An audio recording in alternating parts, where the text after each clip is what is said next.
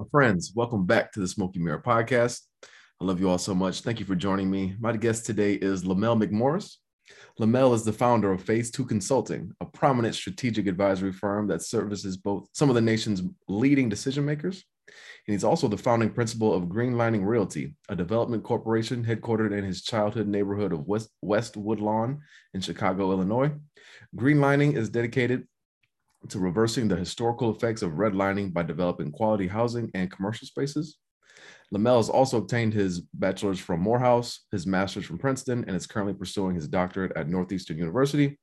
He sits on the board of directors for multiple nonprofits and also serves as my personal mentor. Lamell, welcome to the show. I really appreciate you. Thank you, sir. I appreciate it. It's remarkable to be here this evening. Thanks for having me. Absolutely. So I wanted to start the show off by talking about Joe Rogan, because Joe Rogan's actually been a big figure in my life because I really enjoy his podcast and it inspired me to create my own podcast. But I really wanted to get your perspective as somebody who I respect very much, somebody who's much older and more seasoned. I wouldn't say much older, 35, 40 maybe, but more seasoned. What is your whole take on what's been going on with him in the media recently? I think by the way, let me just say this for clarity's sake. I don't speak on behalf of any of the organizations that I am affiliated with, any of the organizations actually that employ me, including one update to my bio. For 19 years, I led Phase 2 Consulting, but I've transitioned as of November 1st from Phase 2 Consulting to the head of policy, regulatory, and government relations at Edward Jones financial services firm. Congratulations on that, by the way.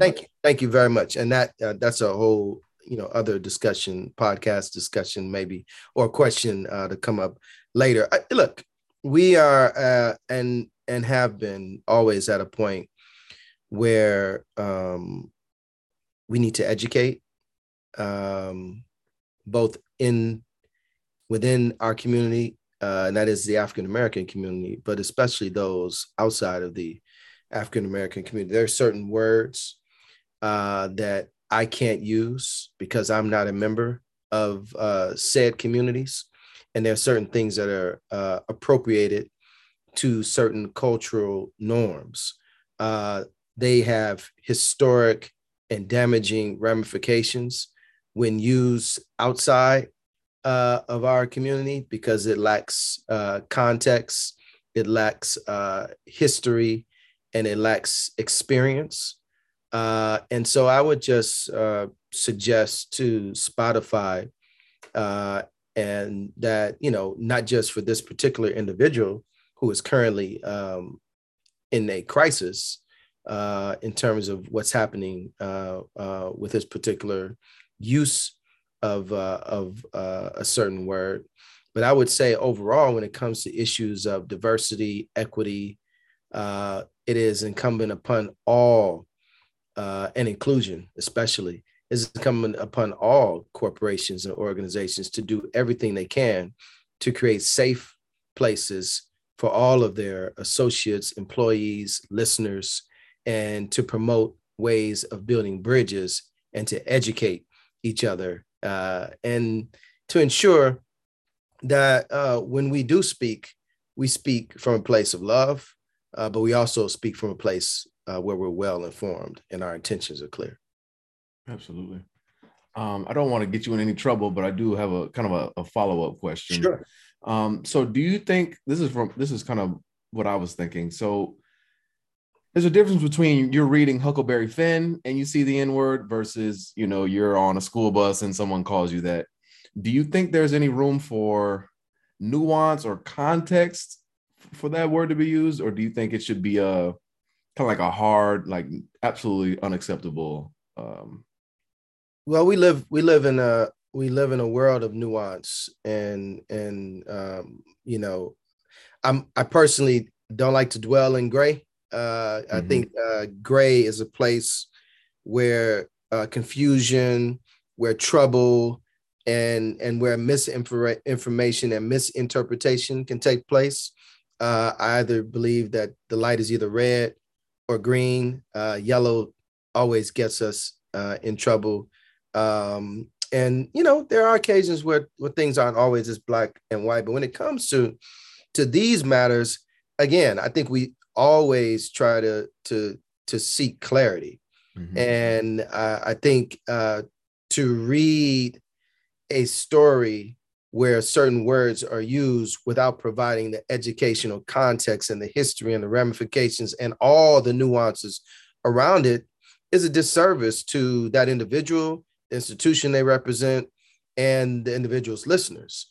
And so if you are going to take certain steps that especially are controversial and have, such remarkable historical ramifications, then you also need to take the additional step to educate around that. And so it is, interesting to note that if you were to use certain words in certain songs, lyrics, poems, in certain forms of media regarding other communities, there have been instances where artists have had to go back into the recording studio and rewrite music because they use certain words that were culturally inappropriate to be used. So the same, and that's where we get to the equity. Mm-hmm. So the same, what's good for one should be good for the other. And so leveling the playing field and making sure the standards are equal for all of us and not just for some of us. Absolutely. That was very well said. Have you noticed a heightened sense of sensitivity towards these amongst any big time decision makers that you've been working with? Sensitivity to issues of diversity and inclusion and equity. No doubt about it. I mean, we are. I think we've reached a point where post very traumatic events where you've seen certain people of color, female and male, killed in the media in broad daylight for around issues of race, around issues of gender. It has brought a level of sensitivity and awareness into certain C-suites, corporate boardrooms, that we've probably not witnessed in recent years. Certainly, this is, it is not new for this country to be witness to inequities and wrongs being done to people of color. But I think we're at a point where folks are willing to take what they've witnessed and put it in a historical context and now move towards change and equity. We're not anywhere near where we should be, but I can honestly say that I'm seeing incremental movement in places that we probably never would have imagined. And, my advice and counsel to those who lead some of the nations, and the world's foremost global corporations and titans of industry is let our words and deeds matter. Let us begin to build and develop institutions of purpose and equity and inclusion where everyone is embraced. And that's how we help to move our world and our nation forward in a more positive way. I really like that soundbite, let our words and deeds matter.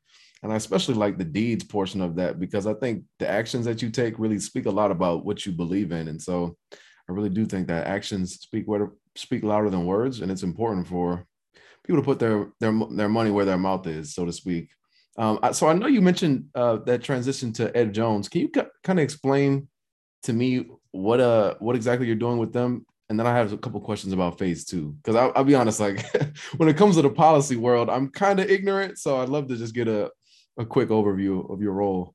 No, so so I think it's important to know, just as we're talking about this other matter, to not tell you my new role without putting it in proper context, because I think it's probably important for your listeners to understand how a kid from the South Side of Chicago, born in Woodlawn, makes his way to DC with an office across the street from the White House and being involved with policy work at the highest level of government, right? Mm-hmm. So, when I was a kid in Chicago, I was very moved by Harold Washington, who was the first, Black mayor of Chicago. And, I was always that kid who, got the perfect score on the current events exam. So I could tell you the mayor's name, I could tell you the governor's name, I could tell you the president's name, the vice president's name, my city council person's name, my state representative's name. I was always at the table with adults, making decisions, about, I was always the student representative or the youngest representative, right? And I say that because I think it's important for your listeners to know, while in our lives, the lines may not necessarily be straight, but there is a line to who and what we are and were even in our younger days. And so, yes, I may have gone left and, during this time between being a young guy and a religion major in college in Morehouse and going on to seminary at Princeton, and then coming back home to Chicago and working for an urban league, and then starting a lobbying firm and working for, civil and social rights organizations, and then starting a sports agency. While that may appear to be, a left turn, right? The constant line, if you look at everything I've done from my childhood, from student government to being in DC right now, is one word: advocacy. I've always been an advocate for causes, right? And so in my role now, the best way to describe it so that you understand it clearly is I'm the chief advocate for our policy issues on behalf of our clients and associates when it comes to wealth management. Mm-hmm. Whatever it is that helps promote equity and inclusion and positive action steps legislative around retirement, tax savings, especially when it comes to the wealth gap that exists for people of color and all these issues around wealth creation. That's what I'm doing now, right? So whereas for 19 years, I've been an entrepreneur representing Fortune 500 corporations and their various and advocating for various issues at the highest level of government in Capitol Hill and Washington, D.C. and the White House, and even in some state capitals. Now I just have one client. I just work internally. And you know what? I think after everyone does it differently, right? Some of your listeners perhaps work for corporations and then may go and be entrepreneurs. I've liked, my journey as an entrepreneur first, right? And now working inside of a corporate structure. One, for me, because I still feel the entrepreneurial spirit in the culture and how we operate at Edward Jones. I still feel that I'm in a purpose-driven, impactful culture and role where I'm not just advocating on behalf of our core issues, but I'm advocating on behalf of our communities and where we do business and our customers. And so I feel that, I'm still in the lane of the line that I'm in from a child to that of working for civil rights and social justice organizations, to being an advocate for a myriad of issues at the highest level of government, and now just doing it at a larger scale. And, life is about seasons, and life is about pivots, and life is about, our journey. And I'm very grateful and thankful for this aspect of my journey. And I'm excited about a different level of impact that I'm going to be able to make at Edward Jones. Absolutely. I appreciate you for giving that context. And I actually wanted to ask you a question about that, because I was listening to, I think, a talk you gave at Harvard. I'm not exactly sure what the program was, but you mentioned, like, if Lord, if you tell me to sweep the streets, let me be the best street sweeper that I possibly can be. So I'm wondering, what made you leave seminary school and then decide, what, I'm going to get into policy or lobbying, or like, what was it that told you, oh, this is the switch that I need to make and I'm going to go jump into it? The quote that you mentioned from that address to the Harvard Extension School is actually not mine. It's actually Dr. King's, where he would say that if it falls your lot to be a street sweeper, streets like Michelangelo carved paintings. His point was, no matter whatever it falls your lot, just do it at the highest level and the best, and do it so well that no one unborn or living could ever do it better than you. And so, you know, when I was, again, that in my life, in addition to that line, there's been this duality between theology and public policy.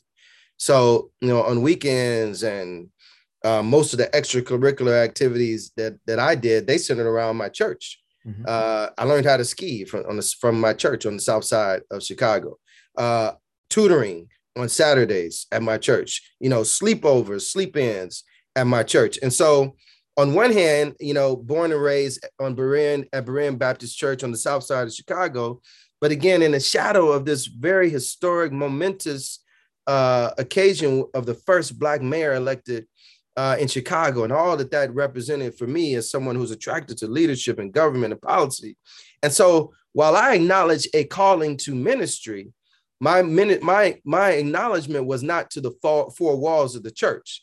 So the typical track is that, you know, when you go on to seminary, divinity school, you're going on to pastoral ministry, et cetera. I've been born and raised and moved more in the Kingian, Jesse Jackson theology, public policy. So my acknowledgement to ministry was beyond the four walls of the church. And I feel like I'm still fulfilling my calling because I'm still advocating for issues that I care about and still very much connected on the board of most of the civil rights organizations that either raised me, I work for, or gave me scholarships to go to school. Full circle moment, I now serve in a governance and board and leadership role, and I help now lead fundraising efforts and efforts to propel those organizations for the next 100 years. Very nice. I'm asking because I'm kind of at a point where sometimes I don't know exactly what I want to focus in on. I've been thinking about maybe going back to school, but I was interested just because it's like, how did you know, okay, you know what, now it's time to make this transition? Like, how did you know, like I'm going all in on seminary school. I think I want to be a preacher or a pastor. Yeah. Maybe with my own church. And now it's like, oh, you know what? I'm more on public policy. I kind of get the interest, but when did it click? Like, okay, I'm going to actually pursue this and take steps towards opening a firm.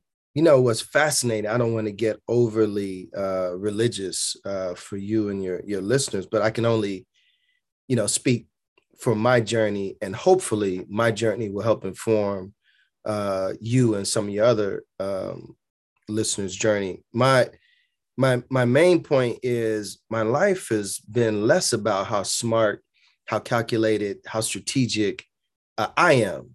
If you really look at my story, it's really about how good God has been and how basically there's a certain point where faith and works meet, right? And there's also another point where your steps are ordered. And so, Jordan, I get up every day, not having it all figured out, but get up with the spirit of don't mess up what's already been worked out, right? Mm-hmm. So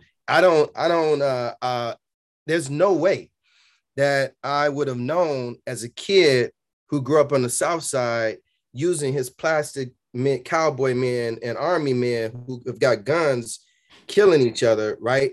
There's no way that I could have strategically mapped it out because I was, using those men and pretending like one was the president, the rest were, this is what I was doing at, 9 and 10 years old, pretending like the rest were Secret Service men. I could not have mapped out all the steps from there, riding, pushing those things around on my mom's carpet on the South Side to now being in Washington, D.C., actually engaged in policy work at the highest level. There's that line, right? And there is the faith journey. And yes, I did have to go to school. Yes, I did have to engage in work. But it all had to meet. And so most, if not all of my opportunities, I didn't create, they met me, including this new one. I didn't seek this new opportunity, but I was ready for it, right? When it came. And so there's this level of preparation, work, but it's also, my journey is undergirded by faith.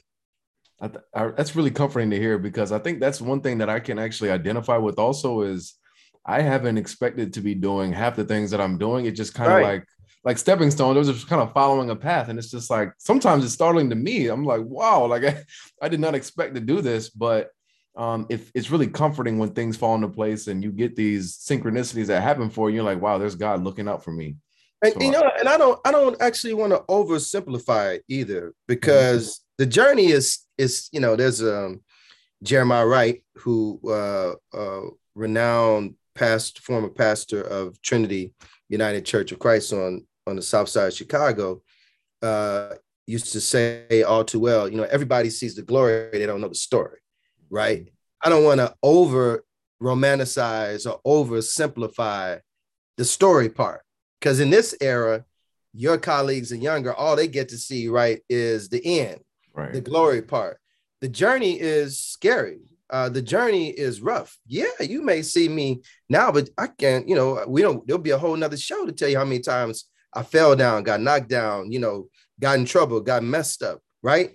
So if it's not clear, if, you know, I guess the point I'm trying to say or make is, if everything is not clear to you, or don't get worried about that. You know, again, there is a line. You just acknowledged it, right? There is a line. It may not necessarily be straight, right?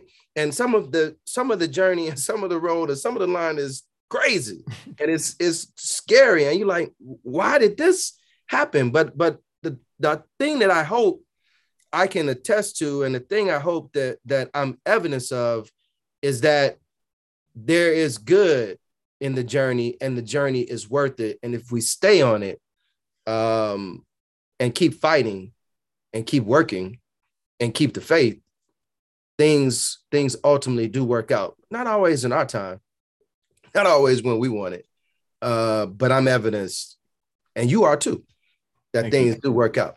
That's a great message, especially for the young people that I have listening. I actually had some young people on the show earlier this month. And, you know, for Black Future Month, I wanted to bring in some younger voices, around like 19, the youngest 17, and the oldest around like 21. Some young guys from Miami-Dade who actually went to the middle school that I taught at, but they weren't there when I was there. Yeah.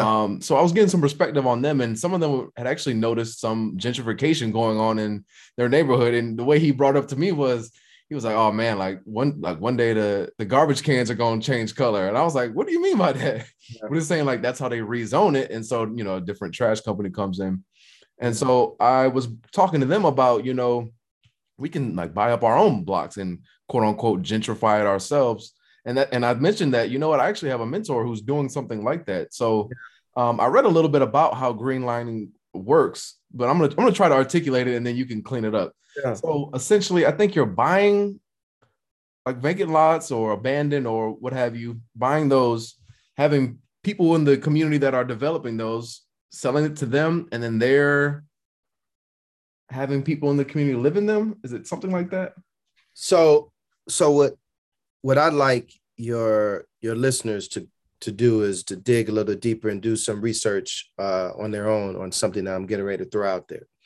And it was a historic practice. In some ways, we could say it's still going on, but a historic practice called redlining, where red lines were drawn through predominantly African-American communities around the country, and definitely those populated by people of color, and banks, financial institutions, and in some cases, in coordination and concert with federal government agencies. There were red lines drawn that separated our communities and were designated as disinvestment, the worst places to invest, and would not give loans, would not allow folks from our community to buy homes.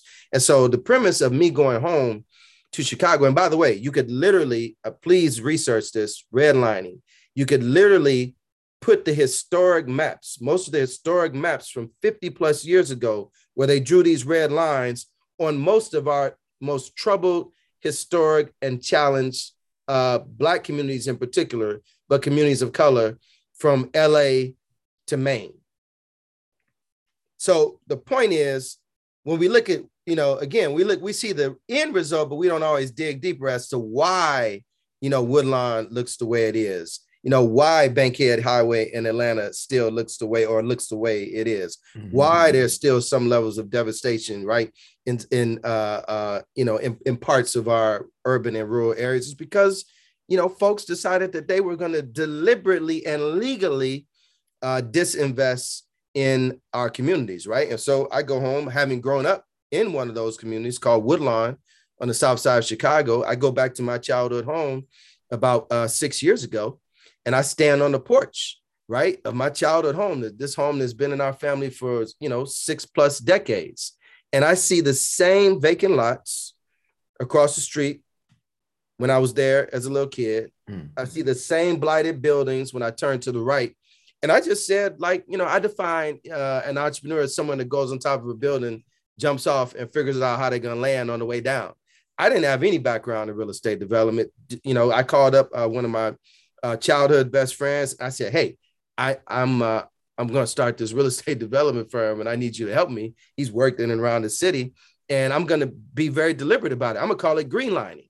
So where they drew red lines, we're going to try to spur economic development. We're going to build new houses on vacant lots. We're going to rehab blighted properties. And so that's what greenlining is. It is, yes, we are doing our best to go. I'm back right on the block where I grew up, back in the neighborhood where I grew up. And, I'm trying to secure and create a model for all of us to go back to our communities and just lean in a little bit, right? I mean, if I knew that I could not, redevelop my entire community by myself. That was never the attempt. What I did know that I could do was be a catalyst and spark change and spur other development. And I like to think that, yes, I've got 9 to 10 new homes that we built, rehabbed a few others, but now I can see other developers, piggybacking, and that's okay. It can't be all about us if we're really serious about making changes. So that's how Greenlining Realty USA was born. And I plan to do what we've done in my neighborhood in Woodlawn in other communities around the country.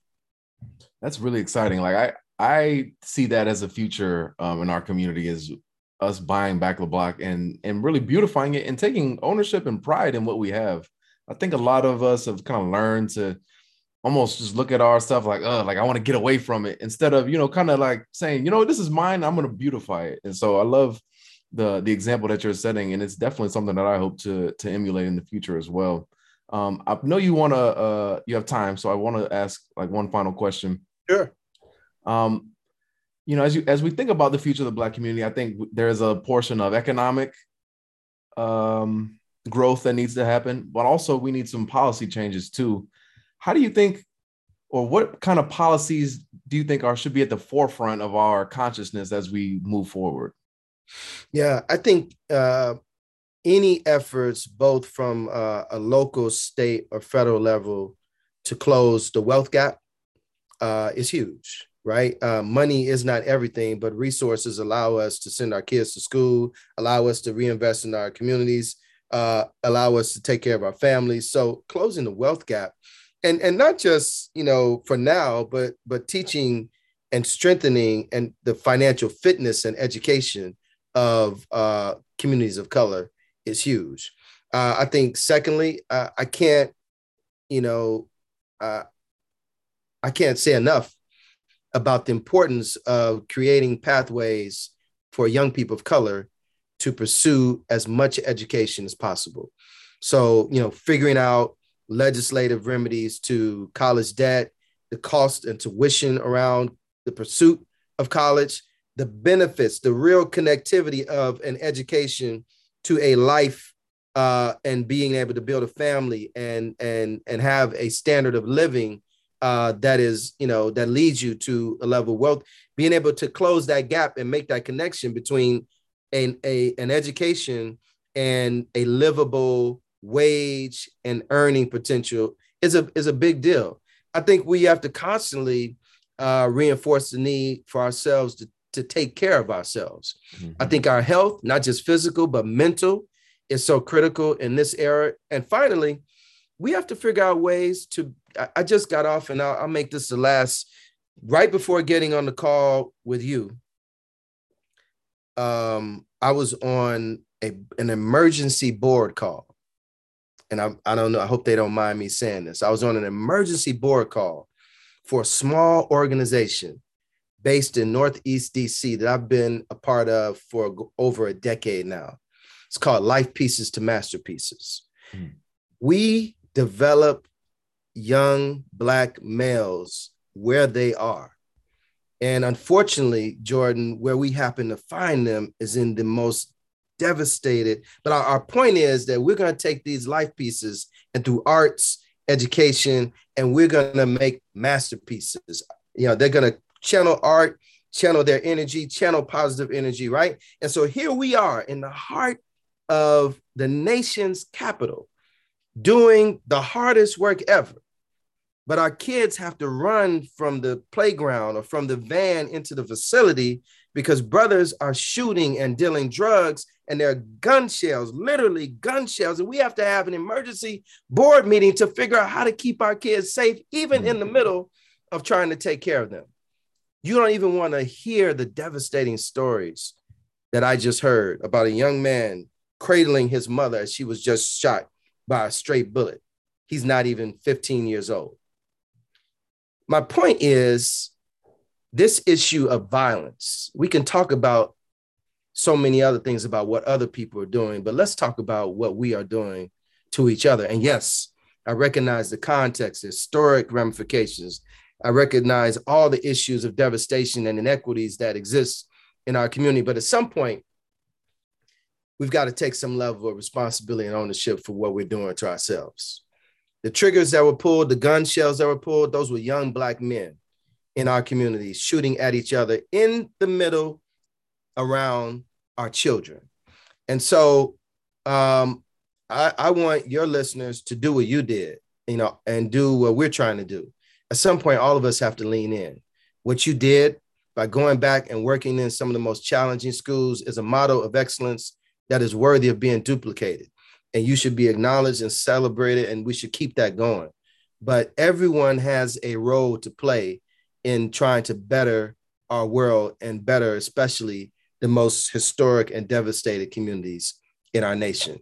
This is in the nation's capital, less than minutes and miles away from where we just talked about the policies that run and dictate this nation, and in many instances, the world, are governed. Young people have to run and hide and actually have to have protocols and training in place when there's gunshots to duck under tables and go into closets in the middle of trying to do work to help propel them to go forward. It won't work. It won't last. And it is a state of emergency, and it is a critical state of urgency. And this is what we need to be doing. And this is what our work should be all about. Lamell, I really appreciate you sharing that story. It's something that's been weighing on my mind for, honestly, since I've started teaching. And I've always felt like we just need all hands on deck. And when I was speaking with these young guys who grew up here in Dade County, they kept it real with me. And they said they honestly don't think the killing would ever stop. And I thought that was a terrible prognosis and a terrible mindset for our young people to be in, is because they really don't see any hope or of it getting better. And so I'm hoping that, if we keep on working, that the prognosis can change and there'll be a little bit more optimism in seeing. But no, we definitely need all hands on deck. And I hate to close on kind of a darker note, but the next time it actually is not a dark note, brother. And I don't mean to interrupt you, but it's actually not as dark, because that means what we just signaled is opportunity, right? It's an opportunity for all of us to lean in. And look, the best sermon that we can preach is when we don't have to use our mouths, right? It's about work now. It's about action. And there's enough room and there's enough work for all your listeners, for all of us to get in the middle of. And it's not easy work. The call that I was just on and the discussion that I just left to jump on with you, it's hard work. These people are doing God's work, but it's necessary. And this is what we are supposed to do. And this is what we've been called to do. Absolutely. One last question. Have you heard of King Randall, the young man in Albany, Georgia, who opened his own school? No. Okay, that's actually a young man I had on the podcast earlier. But there's a young man. He's 22 years old. He's set to open up his own school in Georgia for young Love it. men. And I thought it was amazing what he's done. He raised like $100,000 to buy 40 acres of land just off of GoFundMe. They have like 4 buildings now. So, there's definitely work for all of us. And his message was just get started. So I think that's a really encouraging message. And thank you for amplifying his work, because that's the reason why other young sisters and brothers don't know, a path to go, is because they don't see that young brother. They don't see individuals like you and me enough, right? Mm-hmm. And so how can I, if all you put on the cover of magazines are athletes and entertainers, how in the world could I aspire to be a business owner and to be a doctor and et cetera? So yeah, we've got these people also have to see us where they are, right, not just on TV and in magazines. Exactly. That's the power of Black-owned media. We need more of it. Yes, sir. Whenever you're in Miami, we definitely need to reconnect. I would love to, get in the studio too. I do shoot this in a studio in Midtown when people are in the city. So, if you're free, we should definitely set that up. I look forward to it, brother. All right. Well, thanks again so much, Lamell. And I look forward to talking to you soon. All right. Take care. Thank you. You're welcome. Bye.